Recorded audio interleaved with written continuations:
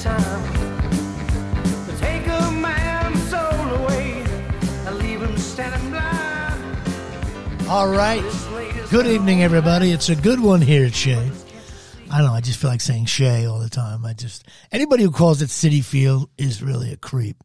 It's Shea. It should have never been changed. They should have gotten the Shea family to write him a check for like $8 to keep the name. It's Shea. Makes me crazy. It's like Giant Stadium.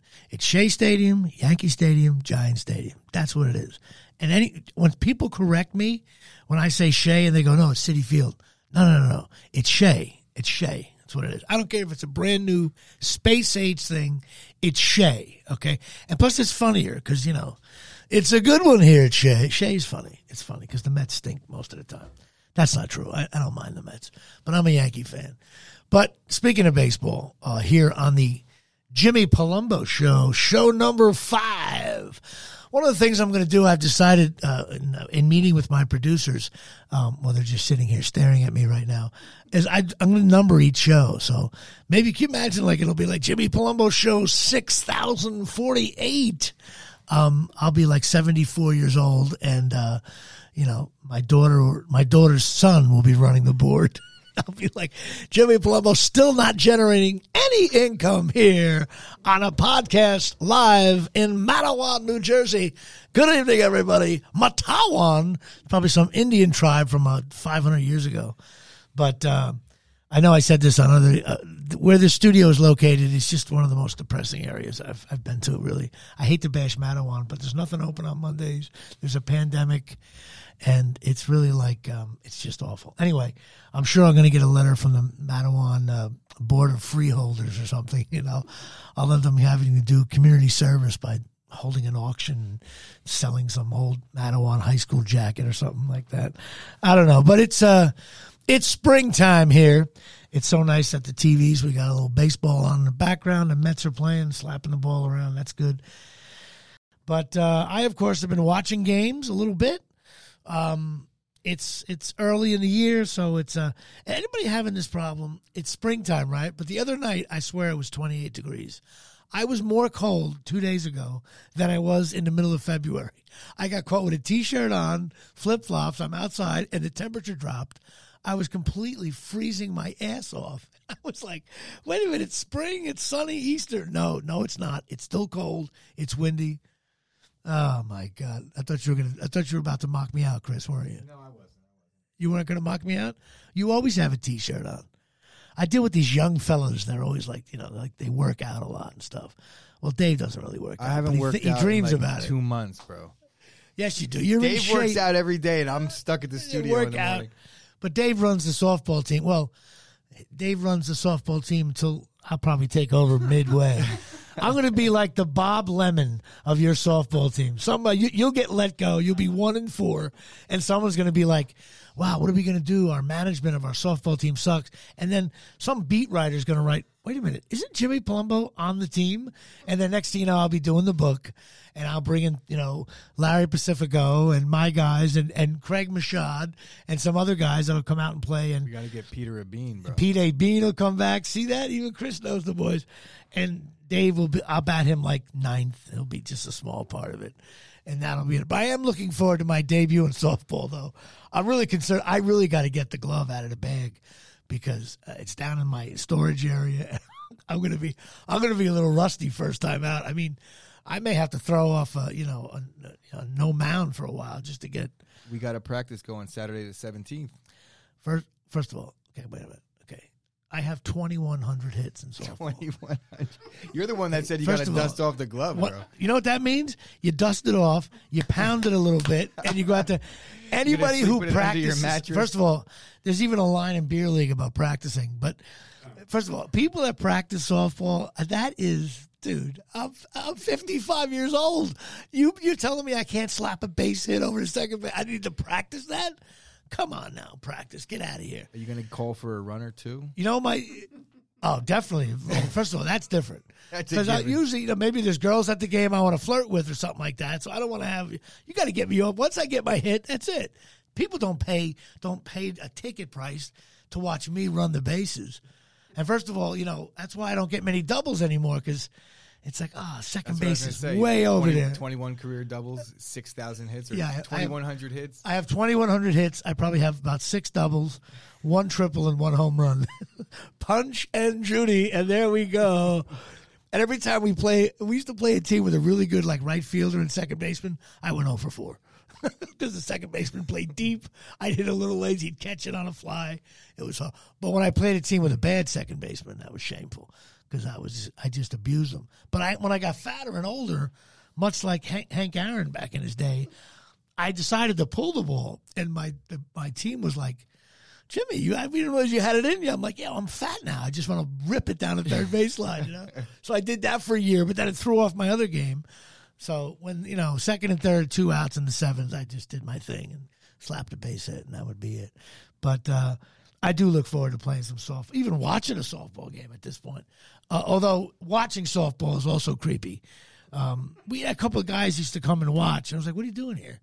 Why don't you just go to the bar and we'll be there in about an hour?" There's no reason to watch us, I think this year, Corona Construction is going to have a reunion over at Warren Park. And we're going to dress in uniform and show up and have beers in the parking lot just to see some of the teams going like, "You guys are back in the league?" Nah, we just wanted to see what it felt like to put the. Of course, everything's gonna be a little tight on me now, but I actually didn't gain that much weight. But I just feel lousy. Maybe throwing the ball around will be good for me and stuff like that. But anyway, so I also got while we're talking about softball, which apparently I do talk about softball a lot, a big part of my life. We must mention my right center fielder. And when I could do this whole thing as John Sterling. And when I mention my right center fielder, I got to mention Craig Michaud. Craig and Johnny, Absolute Eyewear in Woodbridge, New Jersey. Why not? They're on 42 Main Street, and their number is 732-326-3937. This is one of my famous live reads of businesses that my friends own, and they are a absolute full-service prescription eyewear place, but they do all the optical stuff, non-prescription glasses, safety glasses, sports glasses, glasses for the kids, the contacts. They do eye exams. They got Ray-Bans and Coach, Ralph Lauren, Jimmy Choo. Maybe I should do it more as Jim Carvalho's. They got Ray-Bans and a Coach over to Ralph Lauren and Jimmy Choo when he's fouled. And silhouettes are about to get, First of all, I'm doing Jim Carvalho's. If anybody gets that, that's, again, send me an email. I send you $1. But they do have Ray-Bans and Coach and Ralph Lauren, Jimmy Choo, silhouettes, Michael Kors, and Vogue getting involved here at the 8:15 mark. Maui Jim sunglasses, Costa Del Mar sunglasses, and the rest. They got glasses for every budget, discounts, seniors, AAA, AARP, Blue Cross, Blue Shield. And the key part, number one, if you go in the store imitating Jim Carvalho's, I think they should just give you the glasses for free, but legally we can't do that. But you do get $100 off a complete pair of prescription glasses when you mention this podcast. Now, it's a complete pair. You got to get the frame, the lenses, the whole bit. And my little addendum to that is that you got to bring in a little photo of me from the internet, and I want to post them on their window all around. So like 3 years from now, if they're still advertising with, it's just gonna be my face all over it. I want to be the face of Absolute Eyewear, and why not? I was gonna do Bob Shepard with it. Ray-Ban, Coach, Ralph Lauren, Jimmy Choo, Silhouette, and Michael Kors. That's it. Absolute Eyewear. Give them a call. 732-326-3937. Absolute Eyewear, 42 Main Street. Go and talk to Craig and Johnine, and they'll take care of you. They're really good people. They've been in business a long time. They got your back. Don't worry about it. All right, we'll be right back. As I get older, I tend to appreciate different things. One thing I love now more than I ever have in the past is some unique furniture. Not just any furniture, unique custom furniture made by Battle Rattle Woodworks. He's specializing in charcuterie boards for all those parties you're about to host when this weather gets a little nicer. Even better, if you enter the code CHOP15 at checkout, you're going to get 15% off your entire purchase. Massive savings on some unique American-made stuff. Help support your local veteran right now and visit them on social media at Battle Rattle Woodworks. Hey guys, this is Sturch from the Chop Sports Podcast, and today I want to address something near and dear to my heart, and that's mental health awareness. More specifically, Joe Pizzamenti with Attitude of Gratitude Consulting. His consulting company can help you in so many ways, including an innovative way to lower your monthly bills. And guess what? If you lower my monthly bills, my mental health state is going through the roof. There's so much to learn about Joe and Attitude of Gratitude Consulting. Visit the website right now, www.attitudeofgratitudeconsulting.com. All right, good to be back here on the Jimmy Palumbo Show, not live from Matawan, New Jersey. You know, I think Matawan's going to be like my Burbank. Johnny Carson had Burbank, Jimmy Palumbo has Matawan. Plus, I live in Mahwah, so I got a lot of M's in my life. But I figured this is the segment of the show, which those of you who are scoring at home following the show, is the let's talk about one of Jimmy's bookings. And I decided tonight to talk about the Curb Your Enthusiasm booking. Some people really enjoy that show. It's one of my favorite shows. I did season 4, episode 10, season finale. Matter of fact, some of my friends say, Jimmy, when you audition for a season finale, you're tough out right there. I think I booked like 6 or 7 of them. Matter of fact, if it's like episode 4, I don't even want to audition. Like, who wants to do episode 4? But if it's, the season finale, come on. Friends, ER, God bless America. But, so this Curb booking was wild because I went in for I was in LA from September to May. I get back like May 15th, right before I go on the Jersey Shore with my buddies. And I get the audition and I go in, and it's with a big time casting director who cast me in my first Spin City thing I did. So all they do is give you a strip of paper with a line in it of the scenario. And initially my line said something with a doorman, but it was like smaller. So she comes out, she sees me with the piece of paper. She goes, "Oh, Jimmy, good to see you." She goes, "You're doing," and she goes, "Oh, no. And she made it in front of and every actor in that room every actor who had any mojo going on was in this room getting ready to audition. Because Curb shoots in L.A. They were shooting one episode in New York. I had just got back into town 3 days before.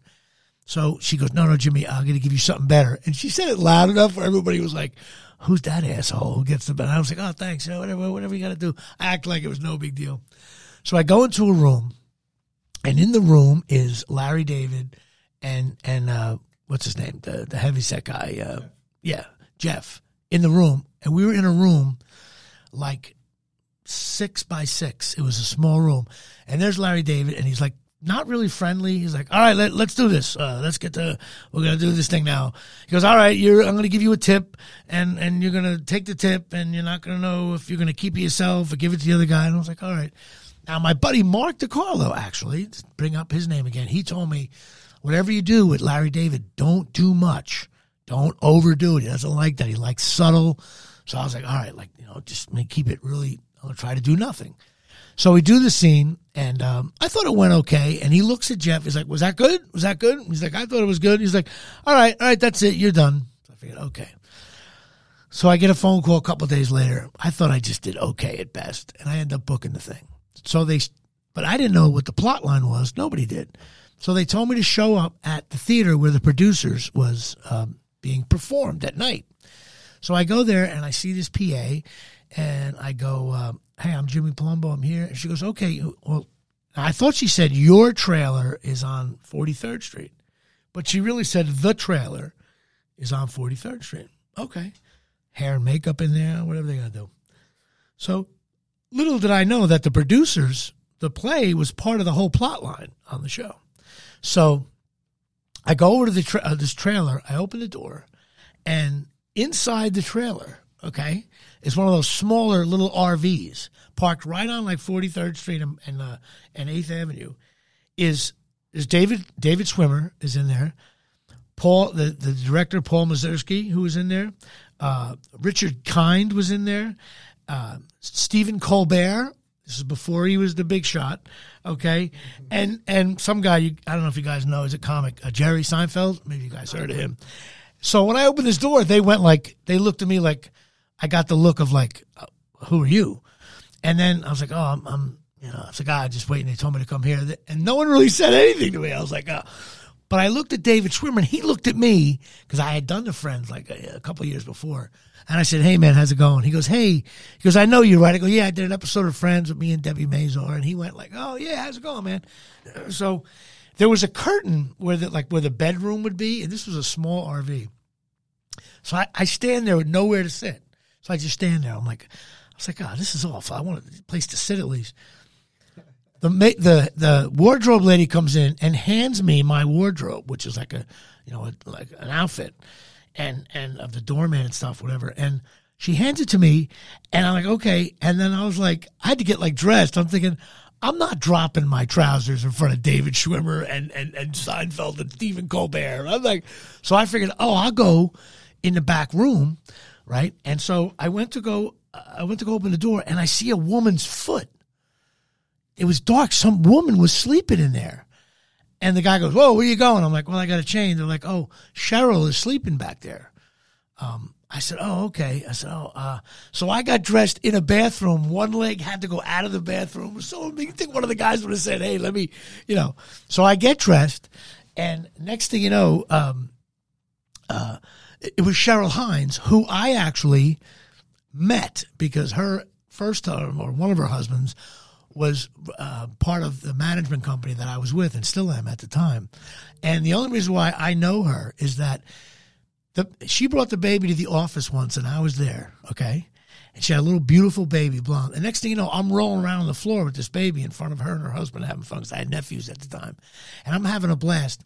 Cut to 4 months later, I'm waiting to go into a restaurant with a buddy of mine, and I see this woman, like a Mexican woman, bringing with the stroller with this blonde baby. And we're getting ready to go in with my buddy. I look and I go, see that baby right there? That's Cheryl Hines' baby. And he's like, what are you talking about? I'm like, no, that's Cheryl Hines' baby. He's like, he looked at me. Next thing you know, Cheryl Hines gets out of a cab, takes the baby from the woman. It was obviously the babysitter. And she comes over and she says, oh, hi, Jimmy. I'm like, hi, Cheryl. I said, you know me from Principal Young? Yeah. So she's talking to me with the baby in her arms, right? Now, just 4 months earlier, I was rolling around the carpet with this kid, right? So while we're talking, now my buddy's like in shock, standing there going, Jimmy's talking to Cheryl Hines like it's like some lady at the deli asking for a sandwich. The baby lunges toward me, and I scoop up the baby and don't even stop talking. And she's like, she opened her eyes, and I went like, oh, do you mind? She goes, no.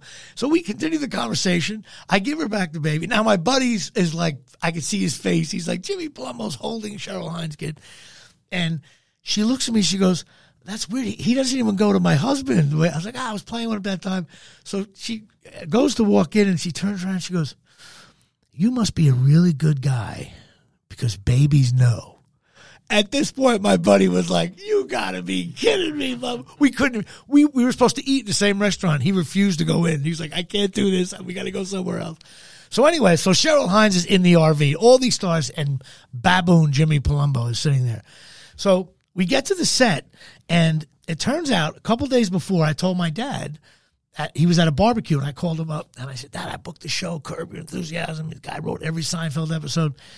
And he was at a barbecue with his old baseball buddies from Queens. One of them was named Joe Rizzo. And my father was like, yeah, my son just booked something with Larry David. And I hear a guy go, I know Larry. I said, who knows Larry at that party? Turns out my father's third baseman, Joe Rizzo, was the guy who owned the fruit store in that famous Seinfeld episode where he's touching all the fruit. He was the guy who yells at him, get out of my store, the whole bit. That was Joe Rizzo. So Joe Rizzo gets on the phone. He's like, Jimmy, you tell Larry I'm the guy. What a pain in the ass Larry David was. He always touching my fruit. I kicked him out. I said, get out of my store. But he came back. I didn't care, blah, blah, blah. Is that the show where Kramer had to go buy his fruit? Yeah, the whole bit.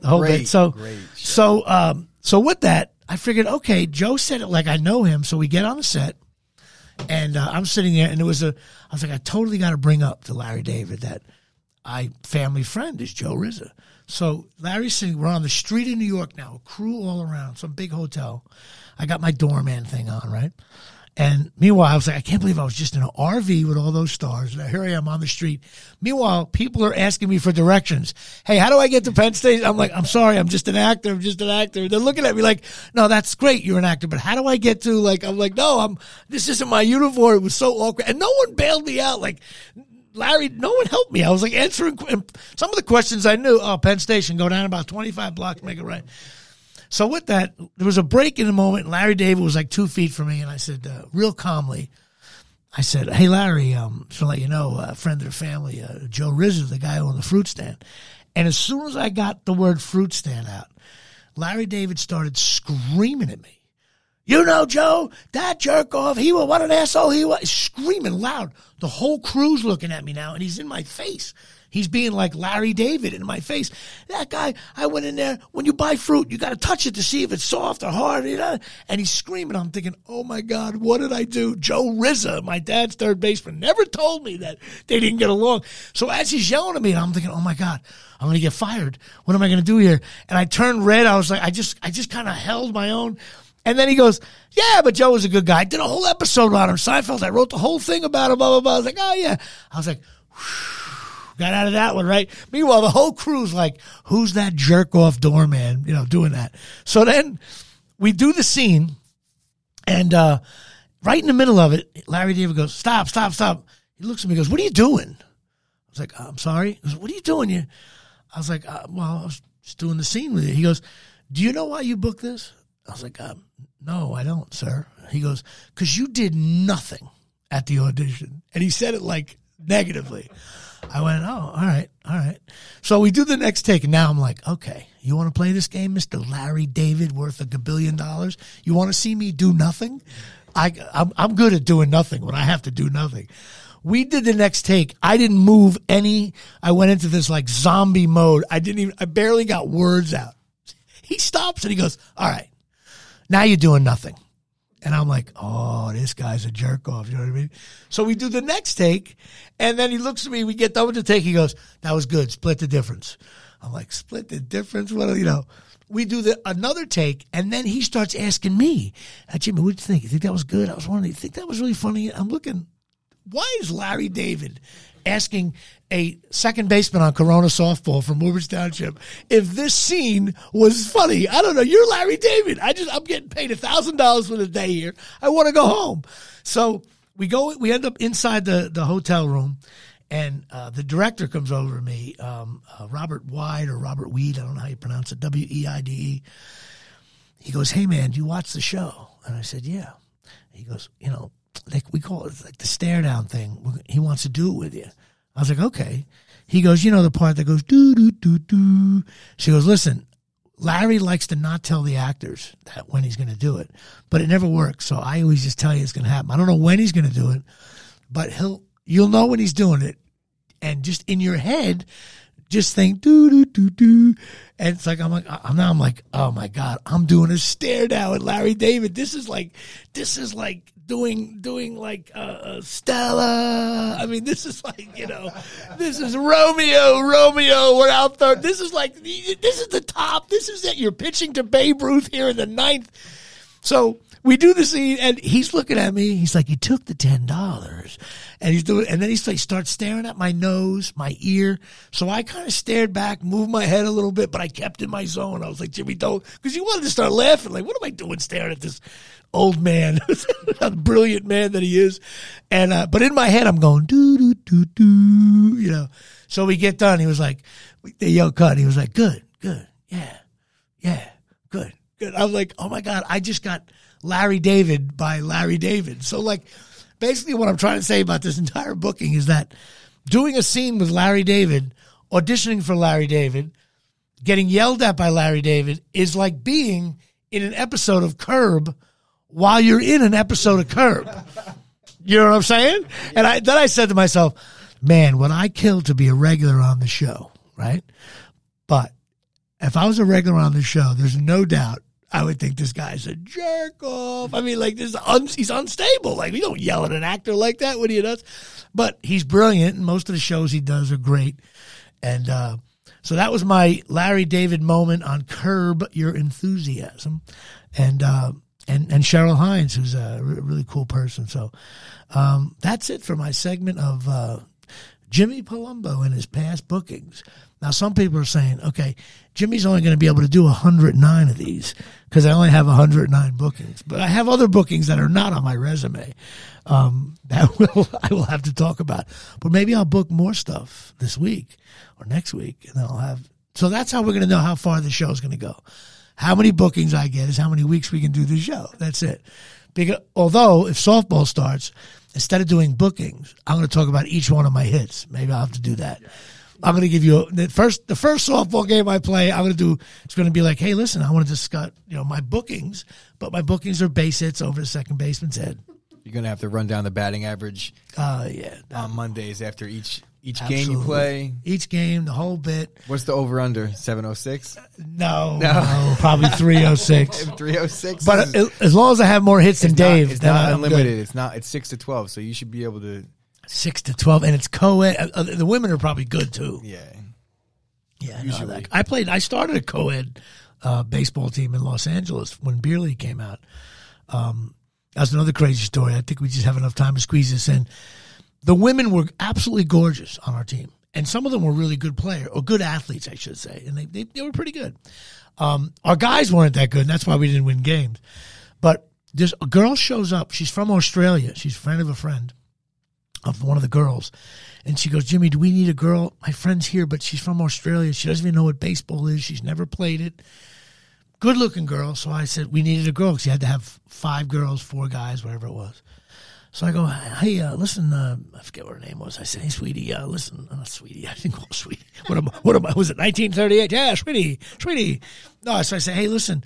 She goes, Jimmy, I don't know how to do this. I was, okay. So I look at the umpire. I go, when she gets up, I'm going to have to kind of teach her, what to do. So she gets up. I'm like, I go up there, keep parallel. Okay, when the ball comes in, just hit it with the bat like you're trying to kill a fly. I mean, what else do you say? I had 8 minutes to explain baseball, and then run towards that thing over there. So the first time gets up, she takes a hack and misses. She strikes out. I was like, good job. The second time she gets up, she hit one, but it was foul. And I said to myself, this girl's like an athlete. If she can actually hit, I think, if she knew how to play. Third time up, she rips a base hit over the third baseman's side. I'm like, go to the bag. She stopped short on the bag, So I took her out of it. Another girl showed up. I took her out of the lineup. She's like, what are you thinking about? I was like, you got your one hit. You're going to Australia next week. You're never going to play again. You got your one hit. End it right there. It's all over. But, so I was even able to teach. That's what I can do. That's what I bring to the game. Although I would love to have some of my current players from the last year discuss my horrific swing. But anyway, I look forward to that, playing ball, talking about Curb Your Enthusiasm and other bookings. And next week I'll probably have a surprise one I'll discuss. And when we come back, I have my very special guest. And he is one of the best TV hosts in the land. And I actually know him personally, and I think you guys are going to get a real kick out of it. It's a real treat. And we're coming up with America's favorite host. Hey guys, this is Sturch from Chop Sports, and I want to talk to you about a new hobby of mine, and that's real estate. Ever since we brought on our resident realtor here at Chop Sports, that's all I can think about. So we got another one. You know who's really good at this stuff? Jay Devlin of CRG Homes. Jay is out of Myrtle Beach, South Carolina, and business is booming. Whether you're looking to relocate, buy, rent, or literally purchase property and watch your stacks get higher, Jay is the guy to do this for you. He's already in the process of helping me out right now on a possible summer home. Call Jay right now, 843-315-5913, and have yourself a chat and learn about all the perks, and tell him Chop Sports sent you. Health and Fitness Professionals is your one-stop shop for all things sports medicine. They now have 4 locations in Woodbridge, Scotch Plains, South Plainfield, and Freehold, New Jersey. They're now offering physical therapy, occupational therapy, pain management, chiropractic services, acupuncture, cryotherapy, you name it, they do it. I can't say enough about their chiropractors on site. I get adjusted literally 3 times a week to get my old 35-year-old self feeling as best as possible. Contact them today. Check out their website, www.hfrehab.com, for more info. My guest for this evening is he's an old friend of mine. We met years ago in Los Angeles, and he's a really good guy. I actually have a story. I was there's a Wally Pipp moment with Mark, my friend Mark here. I'm not going to give you his last name just yet. I'm teasing it now. There's a Wally Pitt moment. He probably doesn't even realize. He'll probably laugh at me. He probably has a counter story, which would be good. But anyway, I'd like to introduce this person. Okay, first of all, he's the host of Temptation Island on USA Network. He's also known to anybody over 70 as the awesome host of Antiques Roadshow, which he did for many, many years until, if you ask me personally, the show decided to not really use a computer or something like that. They just decided to, I don't know why they got rid of you. Maybe they couldn't afford to pay. But I'd like to have on right now my good friend, Mr. Mark L. Wahlberg. What's up, Jimmy? How you doing, man? I'm doing great, man. Thanks for having me on. No problem. First of all, a couple of things. Number one, it's funny. I'm gonna try to make this whole interview not about you, but the first thing is, I'll help you. the first thing is, I found out only a few years ago that your wife is cooler than you, and when I find out she did something in showbiz world that I think 500 years from now, when people are no longer talking about Jimmy Palumbo and Mark Wahlberg, his lovely wife, okay, Robbie Morgan Wahlberg, did something in showbiz that I think is incredible. Not only is she funny and talented and beautiful and all that, and they produced tremendous children. She was the first person murdered in the Friday the 13th series. Now, to me, that is the holy grail of anything in that genre. So do you have any quick, brief things on that, Mark? Yeah, we, first of all, it's my favorite piece of trivia. And we went back to some signing event for her, and I was just her plus one. That's great. The town where they did Friday the 13th, right? So, she did her thing, and at the end of the day, we thought it'd be fun to get in the car and go to some of the other places that were locations. So one of them was this diner where she would walk in, they go, they can't put Crystal Lake, and they're like, you're going to die, or whatever. So the diner's closed, but she had to pee, so she goes over to pee. And while we're in the parking lot, this other car pulls up, and it's fans of the movie. That's unbelievable. And they're going around, and they roll down the window and they see me, and they don't recognize me, of course. And they're like, so are you guys fans too? And I look in the window and I said, I'm about to blow your fucking mind right now. Right? And then Robbie comes over and leads in and goes, do you know the way to Camp Crystal Lake? And they shit their pants. That's awesome. That's awesome. I said, I couldn't believe when I read it somewhere. It was on Facebook or I don't know. And I was like, oh my God. Because if you're around my age, Friday the 13th was the first one anyway. It was like the ultimate. I think it was the first time I ever really saw a horror movie, to be honest with you. And she was the first one killed. But that's great. So give her a hug and tell her I said hello. I will. Now, first of all, I can't believe you're still married. Because we were just watching an episode of Temptation Island, and Mark is the host of Temptation Island on USA, and the contestants on that show there's nobody below an 8.5, really. You're a good-looking fella, and you might be by far the worst-looking guy involved with the show. I mean, there are tens. Exponentially the worst. I mean, how do you even deal with that? Well, first of all, you're married. I'm married. And when I did the show originally in 2001, because the show was originally on Fox, right? I was like the cool older brother, right? Right. Now I'm like the creepy young. Oh, you're. I'm like, just like a whole other level of like invisible. That's great. So, how's that going with the show? Tell us about it, man. What's it like? Show's fantastic. It's a real, an amazing run. I go, it takes like 30 days to shoot. It's in Maui. I bring my wife. She's really supportive and great. Or does your wife come with you rather than you bring your wife? Does your wife say, I'm going to go to Temptation Island? I said it this time. Okay. The kids are grown. The dogs are dead. I said, you got to come. I'm like, listen, I've been married 33 years. Do you think I'm going to go to Hawaii for 45 days and not bring my wife? That's great. Plus, it has its benefits. Plus, she's really helpful. So you shoot the whole season in 30 days? Yeah, 30 shoot days. I'm usually there for about 40. How much post production you have to do, voiceover and stuff like that? None All if you done do it right there. Wow. None. So Like this season, I haven't done any ADR, nothing. Wow. It's just we got it all in the field. First season, I had to come in a couple of times to do voiceover and stuff, but really, we just get it done. And this time it was under COVID, so we were locked down in this resort that was closed. That we it was like tropical Shining, you know, and so it was a little weird. That is a little. Well, you're the creepy old man now, so it works. It works for you. That's right. But listen, I got to be honest with you. With all due respect to your wife, some of the women on the show are so hot that were you a little nervous about your wife maybe seeing a fastball and she taking the ball to opposite field? Listen, you know, I introduced her to the single guys, and they're all carved out of, you know, like granite. And I'm like, what am I doing bringing my wife around these guys? She's giggly. She's adorable. She got a little sarong on.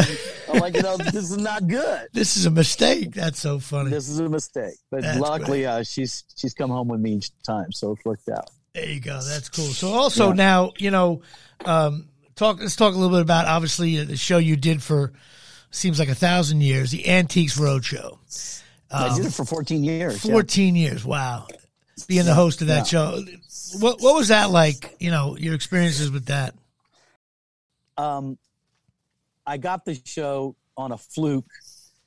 They looked for a new host because Lara Spencer was pregnant and leaving, and so my reel got there. It was like really standard, like the only time in my career where it was like through the front door instead of some guy who, you know, or somebody, you know, really blew it and I took over the job. But I had a meeting with them.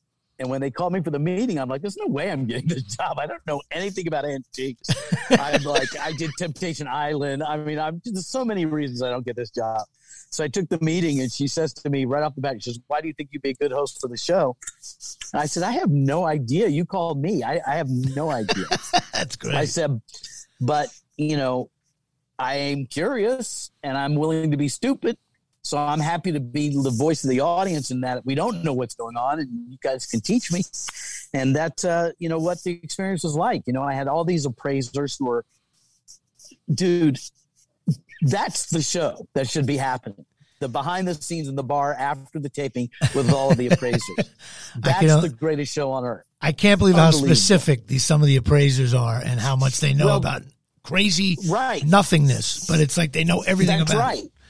And I say that because they focus so, you know, through a pinpoint, that other aspects of like normal social behavior kind of atrophy. So they're these unique kind of, you know, sitcom characters that, you know, some of them have, you know, ridiculous money and they know everything and they're so generous with their knowledge that was really my experience, was hanging out with them. Now, how many, when you went to a different city, how many episodes did you get when you went to one city? Usually 3. So you got 3 episodes. So you were traveling a lot then, for sure. Well, so like 11 years or 10 years, I was on the road, and then they put me in as just the voiceover guy for about 3 seasons, which is a whole other story, whatever. But so I think I did like 80 cities though. Wow. So when the kids were growing up and my son's playing baseball and my daughter's got recitals and stuff, I'm traveling in the summer, like every other week, Wednesday to Sunday. And I take these really early flights and get back for the second game of the doubleheader every weekend. Hey, that's what you have to do. But we go in on a Wednesday and we shoot one of my field pieces on Thursday, another one on Friday. Saturday, we do a quick field piece in the morning, and then in the afternoon, we do all the wraparounds in the hall where the event's going on. And then I'm on the plane home. Wow. And I did that for years, man, years. That's cool. That was a good gig, though, man, you know. But, it was good. Paid some bills there, I'm sure. Let me ask you, were there differences? Were there differences between cities and what kind of antiques you saw? Like, or was it all the same grandma's attic kind of deal? You know, the answer is yes and no. Yes, you would get regional stuff that would come in. In Cincinnati, you get Rookware pottery because that was the big thing there. And different cities have their things. But also things travel. So you'll be in Boston and get Hawaiian quilts, and you'll be in Honolulu and get Boston furniture. So you never know what's coming through the door, man. It was really really an experience. I know people will probably ask you, what's the weirdest antique you've ever seen? Well, I get that a lot, but what I get more than that is that people don't realize that I'm just the host and I don't know anything about antiques. So I'm constantly getting people.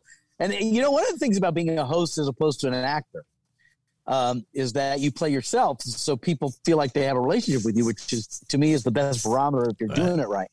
And so people come up to me if they recognize me, which isn't often, but when they do, they start like mid-sentence, like we've been having a conversation. Right. Like we know each other. They feel, literally, I'll be in the airport and some guy will walk up to me and go, "Hey, I got this watch my grandfather gave me."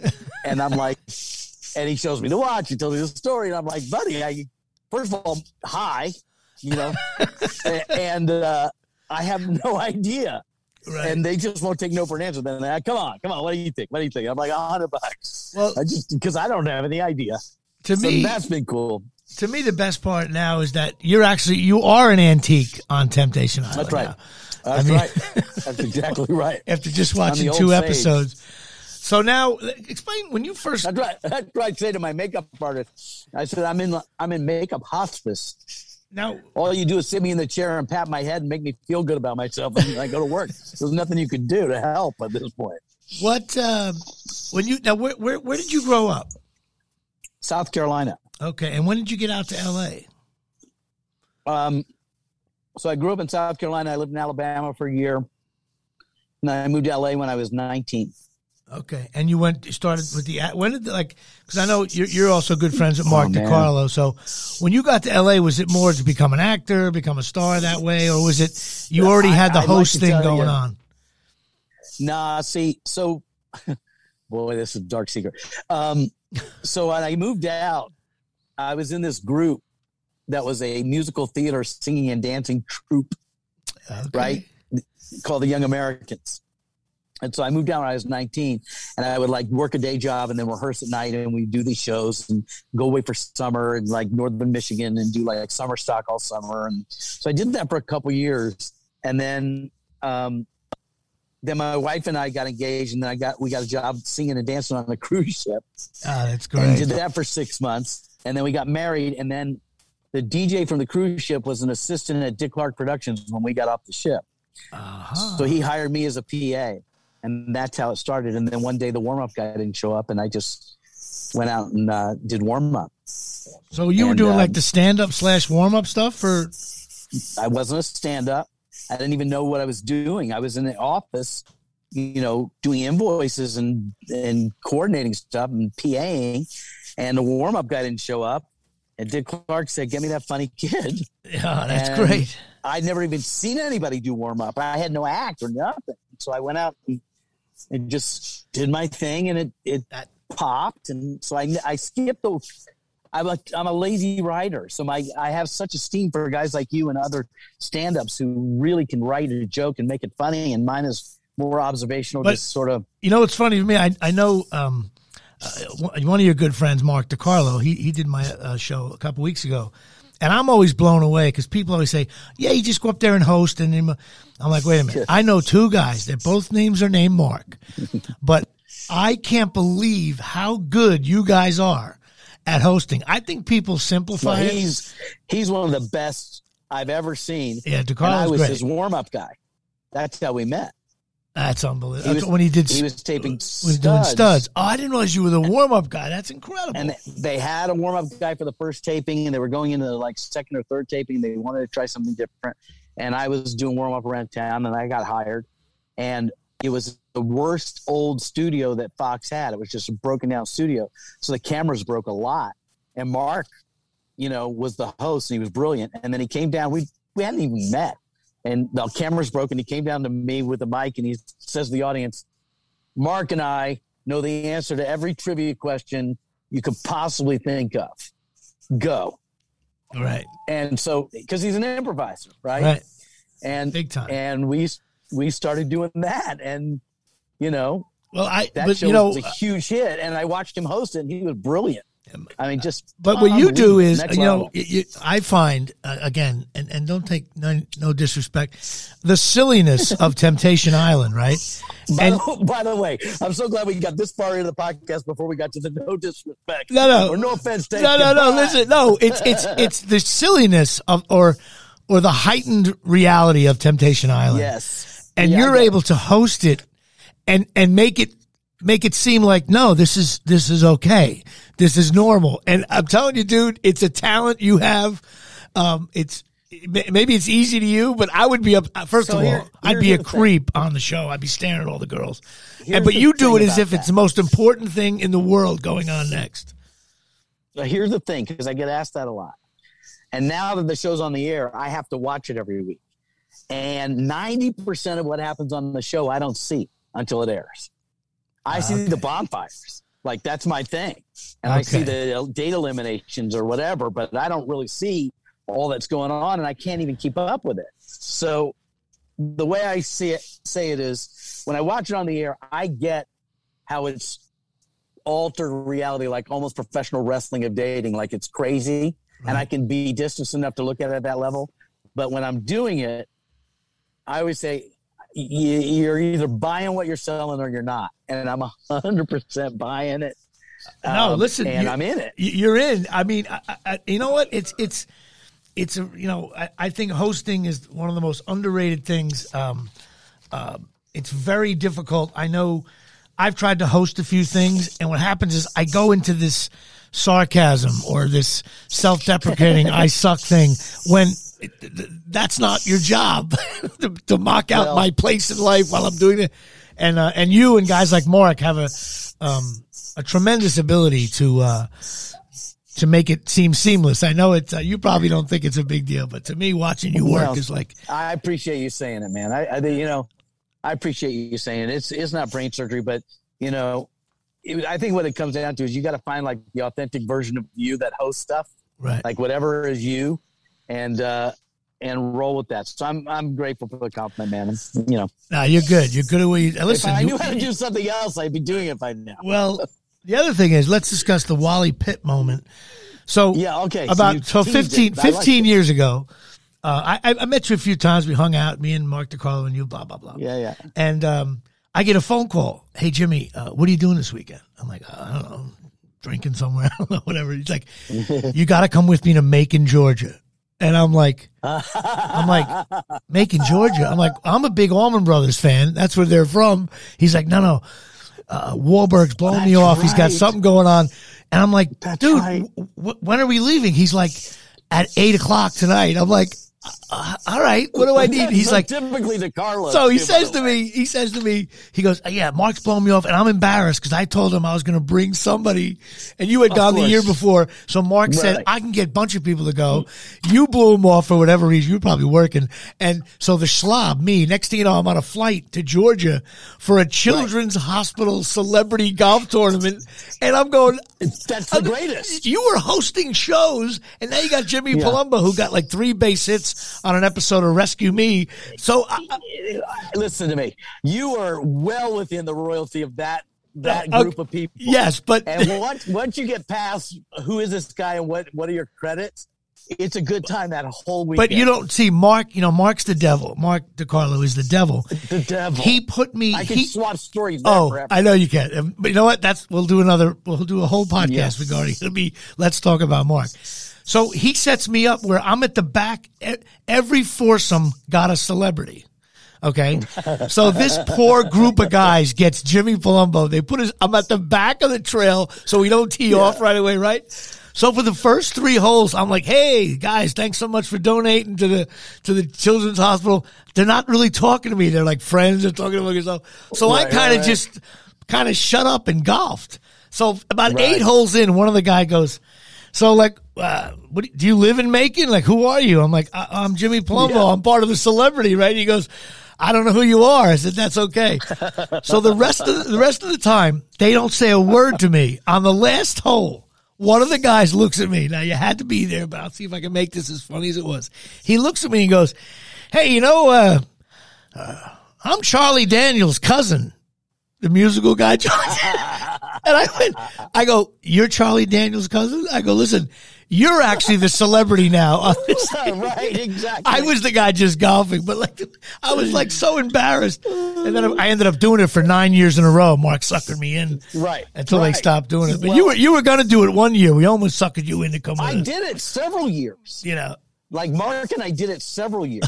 And then Until you couldn't be bothered anymore. anymore. Coming up, I couldn't do it. No, I had the kids and whatever. I know. I'm kidding. Of course you would do it. That trip, first of all, I can relate to how you feel because you have no idea how many golf tournaments I've gone to throughout my career. And the foursome thought they were golfing with Mark Wahlberg. Oh, yeah, I guess so. So that's a much longer 18 holes, dude. Well, that's another thing. Well, I guess that's another thing to discuss. You know, you're Mark Wahlberg, and then there's the actor Mark Wahlberg. Yeah. So how do you, like, I'm sure you've been asked, like, how does that, have you ever met him? I showed up to the reunion show that we just shot for this season of Temptation Island. And I pull into my Subaru and the gate's closed and there's a PA. And she says, I said, do you have a parking space for Mark Wahlberg? She says, yeah, right this way. Opens the gate. I park. I get out of the car. She says, you want me to walk you in? I said, yeah, would you? And so she's walking me in. And she goes, yeah, so are you Mark's driver? I'm like, I guess you could say I am. This is on my own set. Own set. Even on your own show, that's funny. Oh, yeah, come on. Have you ever met him? I've never met him. I played basketball with a lot of I played in this NBA entertainment league for years, and I was on a team with the actual Johnny Drama, like his real friend, and Steve Levinson, who wrote Entourage with him. Right. But I never met him, but I do have a story. I was in Boston doing Antiques Roadshow, and we're at the Boston Public Library, and on a break, I'm just standing in the courtyard because it's gorgeous with my cameraman. This guy walks up to me, and I wish to God I did a good Boston accent. I could be so good with a Boston accent, but you got to just picture it. So this guy walks up to me and goes, hey, you Mark Wahlberg? I go, yeah. He goes, I'm Paul Wahlberg, his brother. I'm like, oh, shit. I'm like, are we going to hug it out or are we going to fight? Like, are we good? And then he said, no, we love you. And so we chat a little bit. And this is before Wahlburgers. Now he's a big star too. But So Paul and I are chatting. Yeah, we know all about you. And then he says to me, he said, yeah, man. He says, we're at Mark's office and we open up, the email and we get this offer for this TV show. And we said, what the fuck would Mark do with this offer? It was for you. That's I'd great. Say, hey, you ever want to swap paper? I'll take whatever he's got. Yeah, well, yes, you've done well for yourself as well. But Mark Wahlberg. As close as I've gotten to the Wahlberg estate is all I'll say. You got to, if you ever meet him, you got to let me know. It'd be funny as hell. Yeah. But, so anyway, what beyond? So Temptation Island, you're going to be. Hopefully shooting another season. I'm sure they are. Unofficially a fourth season. What are you doing in between? Anything besides just enjoying life? I worry. I spend some time worrying. I block out a good few hours for that. So that takes up a lot of time. And it's great. My wife and I, are here and the kids are grown. My son's a Navy pilot and he's awesome. In Norfolk and my daughter is a professional ballerina, but now she's doing other stuff and she's in Boston. So we're just kind of chilling right now. I got some projects that are blooming, like podcasty stuff and a book thing. But basically I'm just planting my garden and feeding my chickens and hanging out in the backyard right now. You probably hear my chickens in the background. Yeah, what part of LA are you living in now? I live in Sherman Oaks. My wife likes to call it Sherman Oaks. It's really Van Nuys. But she won't call it Van Nuys. Okay. Well, I lived in North Hollywood, which is now Valley Village. So I get that whole thing. I'm in Valley Glen. So, it's lovely here. Anybody in LA is going to totally get this material. Yeah, exactly. Right. Van Nuys, of course, was we live in a small house here, and I got this big vegetable garden in the backyard and the chickens and stuff. So we're right in the middle of, just a, subdivision. Right. And that's cool. And, we're just kind of chilling a little bit right now. It's good. There you go. Well, you well-deserved. Listen, man, I want to thank you for coming on. Please check out Mark Wahlberg and the other women and men on Temptation Island. It's you can check them out. I'll be there, but you can check them out. I mean, I hate it is one of those shows you can watch with the volume off, but then you won't hear and see Mark Wahlberg do his thing. But he's very good at hosting amongst beautiful people trying to hit on each other, I guess. And I'm going to be honest with you. If you watch it with the volume off, I don't have a problem with that at all. I'm much wiser with the volume off anyway. So, I support that 100%. You got it, man. All right, everybody. Mark Wahlberg, thank you so much for coming on. Thanks, Jimmy. Hey guys, Sturch here from the Chop Sports Podcast, and I want to tell you a little bit about Sunflower Meadow Seasoning. First of all, a guy my size likes flavor on his food, and there's nobody other than Jess that I go to for that. Her flavors range from French onion, BLT, Cajun country, so much more. They got dip blends, season shakers, smoothie mixes. Not even kidding, I've added some of their smoothie mixes to my post-workout protein shakes, and my goodness, what a difference. Get on over to sunflowermeadowseasoning.com for their entire list of products. Tell them Chop Sports sent you.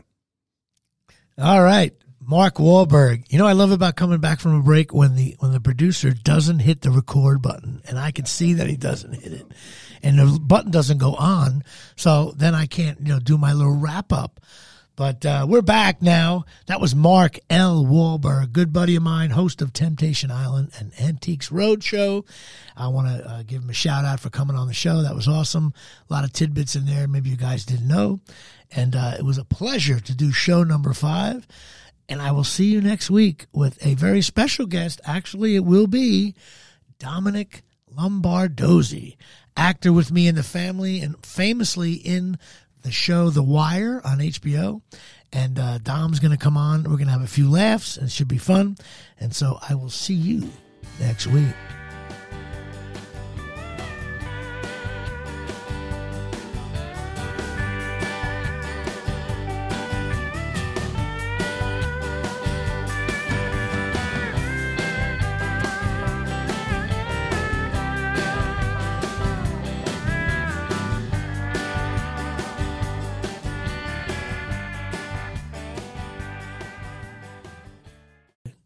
We can do that right now?